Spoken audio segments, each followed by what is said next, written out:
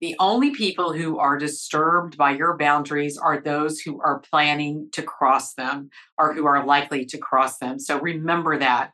Do not rush to change a clause in your contract because somebody found it bothersome and didn't like the clause that you had in there.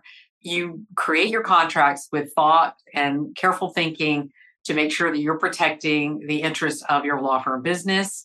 And I know as attorneys, you put a lot of thought into that. So just because somebody doesn't like a clause in your contract doesn't mean you should go eliminate it.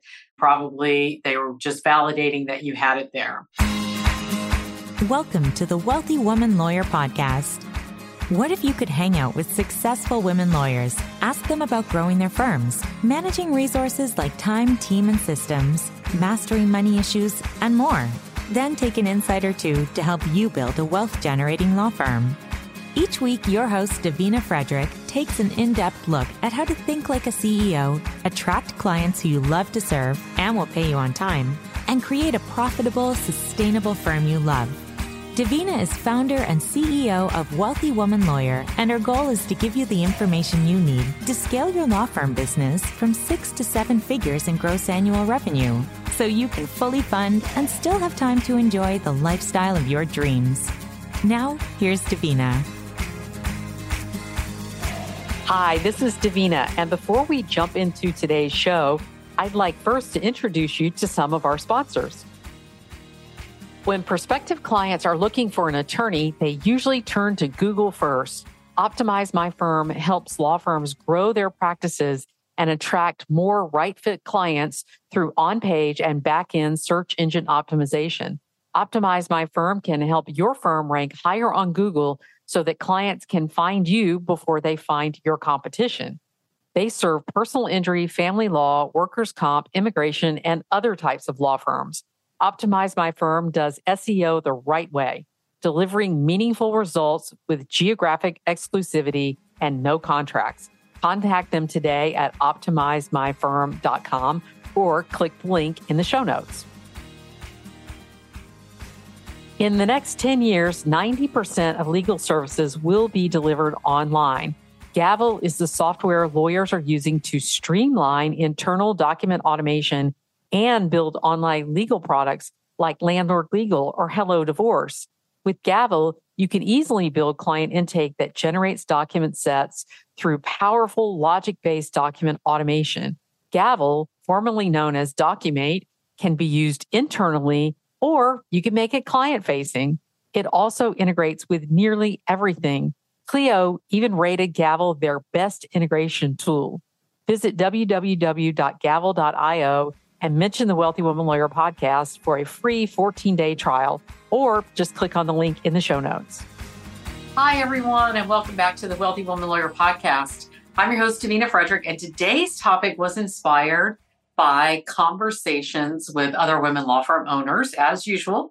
Recently, I've had a few discussions with women law firm owners about what it means when prospective new clients wind up not hiring them.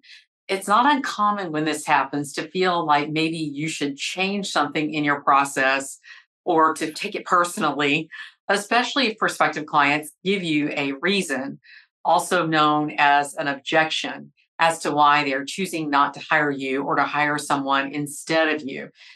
It also can feel painful when someone tells you that they're not hiring you for a particular reason, or even when they just ghost you.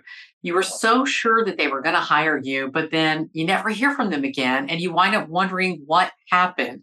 What did I do wrong? What could I do better? So first of all, let me reassure you, the feeling around this type of rejection, if we can just call it that, gets better over time. The more you do this, the less it's going to bug you. But it only gets better once you realize that A, better clients are coming, and now you'll have the capacity to serve them. So just because one person didn't hire you doesn't mean that the 3 more right behind them won't hire you. And B, you've probably dodged an asteroid and the universe is protecting you from something that is not meant for you. So it may be that there are a lot of good reasons why you're going to be happy that that person is not your client, and you won't ever know, but just know that there's universal protection out there for you. The longer you operate your business, the more you will understand the truth of this. So today I thought I'd dive into some of the objections that you may be hearing, or reasons or excuses or whatever you want to call it, why somebody's not hiring you, and share with you what it may really mean when someone tells you they're not hiring you for these reasons. Because if you take these reasons at face value, you may feel like you need to make some changes. So let's start with reason number one.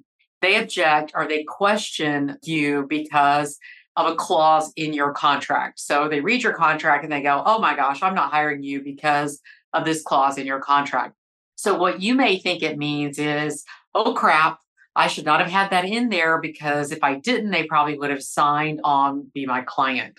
But what it really means is it's a good thing you had that clause in your contract, because it's likely that that clause would be the very one that they violated if they did hire you. The only people who are disturbed by your boundaries are those who are planning to cross them or who are likely to cross them. So remember that. Do not rush to change a clause in your contract because somebody found it bothersome and didn't like the clause that you had in there. You create your contracts with thought and careful thinking to make sure that you're protecting the interests of your law firm business. And I know as attorneys, you put a lot of thought into that. So just because somebody doesn't like a clause in your contract doesn't mean you should go eliminate it. Probably they were just validating that you had it there. All right, so number two, they object to your fees. They're saying that they are too high or that they can't afford them.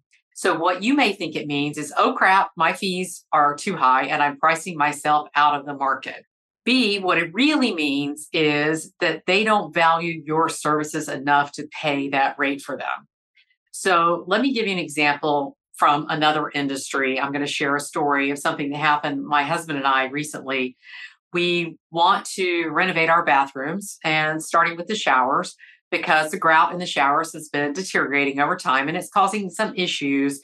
Potentially, we can see that we may start to get mold and potentially leaks in the showers if we don't address this problem. So they're two very serious problems, or we anticipate they will become serious. However, since we both work from home and we have a very anxious, barky dog who likes to bark when anything out of the ordinary is happening, we've been putting off fixing this issue because of the length of disruption to deal with it. Also, we'd rather spend the money on something else, like a fun trip. I mean, who wouldn't, right? It's getting serious, though, as I said. And so we started getting quotes before it becomes a major problem. We called one of those places that they say they can complete a shower installation in as little as 2 days.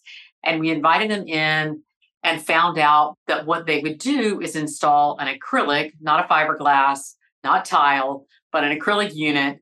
So that's how they can do it quickly. It comes in like 5 pieces. They come in, they install it. However, they quoted us $16,000 per bathroom for installing this unit in our showers only. That's not renovating the whole bathroom. That's just installing this this unit in our shower. So that'd be $32,000 for 2 bathrooms to install this acrylic unit. That's it. Okay. They would do nothing else in the bathroom in any way or any renovation. So we immediately rejected them. Why? Because while we value saving the time of disruption, we do not value it enough to, number one, install a fixed acrylic unit instead of tile, because we don't really like the look of the acrylic unit. And number two, pay $32,000 to have only 2 showers redone. It may appear on the face of it that we are objecting to the money, but the reality is that the issue is not so urgent that we don't have time to shop around and find a more suitable alternative. Also, it's not really what we want. And thirdly, we think they're overcharging, right? So it is partially the money, but it's other things as well. Another guy quoted us $12,500 to fully renovate both of our bathrooms. And that's still a significant investment, but it's more in line with what we wanted. The issue with that is we were seriously contemplating moving, and we don't really know if we want to invest that much more in this house before we move. Also, to tell you the truth, we had a little sticker shock when we first heard that, because that was the first quote we got. And we didn't know until we started getting other quotes how costly bathroom renovations could be. So when he first quoted that, we were a little shocked by it. And when we started doing our homework, we started to realize that, hey, maybe he wasn't so off the mark. But we called a third guy and he's an independent contractor who handles small jobs like ours. And we are just going to have him retile the showers because truthfully, the countertops, sinks, the flooring, and the toilets are all fine if we choose to move and rent this place out or sell it when we move. So we're buying the materials, he's doing the work, and now the investment is a few $1,000s per bathroom. It's still more than we were thinking it was going to cost, but it's more in line with what it is that we really want. We want a tile shower. We want to have the showers replaced. And the disruption won't be as short as it would be to have the acrylic unit installed, but it won't be as long as if we had the full bathroom renovation done. So it's going to be about 2 weeks of disruption for both showers. So as it turned out, we were not as concerned about the length of disruption as we thought we were. If we were originally discussing this, this was a big concern of ours. Our number one priority is to fix the problem before it becomes a more serious problem. And our number two priority is to find a solution that is aesthetically pleasing, but doesn't break the bank, because we don't want to invest too much in this place when we know we likely won't get it back when we rent or sell. So of all the contractors that we spoke with, they didn't know kind of our secret agenda because we didn't share it, which is that we may be moving and we may be renting or selling it. And so therefore that we're not inclined to spend over a certain amount, right? And they would not have known that. The first contractor who quoted the acrylic inserts could not have known what our priorities were because we didn't know yet. But by going through the process of getting quotes, we were able to get clarity on what we wanted and what we did not want. On the face of it, it seemed like a money objection, but it really turned out that we didn't understand what it really was that we needed or wanted to be clear enough with people about that until we sort of went through this process. So I share this story with you because I want you to think about that with people who may say that your fees are too high and not hiring you. They may not need the full scope of services you're offering to provide, or they may need them, but they don't yet understand the marketplace and what's an appropriate fee or not. When we started looking at bathroom renovations, we were thinking $2,000-$3,000 in labor to renovate a shower, but we got quite a shock when it was more double that. And it wasn't until we started checking out quotes that we sort of understood that. Also, they may not feel that their problem is urgent enough that they need to make a decision today. In our case, while it's something that we definitely need to address and are addressing, it's not something where we had to make a decision that day. So we had a little time to think about it. The lesson for you is do not adjust your fees because someone objects. I promise you that those people who are advertising to come and do shower installations in 2 days with acrylic tubs are making millions of dollars a year, because there are some people out there that that's the exact solution. They're not shocked by that price and they're perfectly willing to pay it because it meets their objective. It's the same with your prospective clients, that some people just need to go through their research. Some may never come back to you, but that's okay. The right fit clients will hire you. Also, a bonus tip: the better you get at conveying the value of your services to the right clients, the better you'll get at signing them up. You can convey the value of your services all day long to the wrong clients, and they will never sign up. So you want to make sure you always are seeking out and doing everything you can to help people self-select and really to attract those right fit clients. So you're not wasting a lot of time pitching to people you know aren't going to hire you. And I'll give you an example of that. If you're constantly attracting and getting leads from pro bono and low bono clients, and then you're trying to sell them, you're trying to raise your fees and sell them a market rate service, they're not going to buy all day, every day. They're not going to buy, and you're going to waste your time trying to come down to where they need you to be and want you to be. All right, number 3 is the objection when people say they need to think about it. Okay, what you may think it means is, okay, they'll think about it and then they'll call me back next week when they said they would. What it really means, though, is even if they say, I understand the value of your legal services, if they have to think about it, there is still some nagging thoughts or questions they are struggling to articulate or even sort out an answer in their own minds. It may be that while they understand the value of your services in an objective way, they do not fully understand the value of your services to them at that moment. So put another way, they cannot understand the return on investment they get in hiring you, or they do not believe they'll receive that return on investment. So whatever their legal issue is they're trying to hire you for, it may be that they don't really see the value to them in that moment. And those clients who are not right fit clients won't, right? Urgency is a huge factor in people hiring you for legal services, for most legal services. And there is something there that they probably don't have that level of urgency. Or it may be that they're using the thinking excuse to get off the call with you because they haven't done their research into the cost of legal fees and they have sticker shock. They haven't had as much time to process your fees as you've had to process what the cost of legal fees is, right? If they've never interacted with a lawyer before or a law firm, they may not understand what legal services cost. And so they're using the thinking excuse to get off the phone with you so that they can do more research. And they don't want to tell you they can't afford to hire you because they may feel embarrassed or shame around their inability to do so, or they may have just some complicated money stories in their head, and they don't want you to judge them as too poor to afford you. It also could mean that they don't trust their judgment to make a decision at that moment.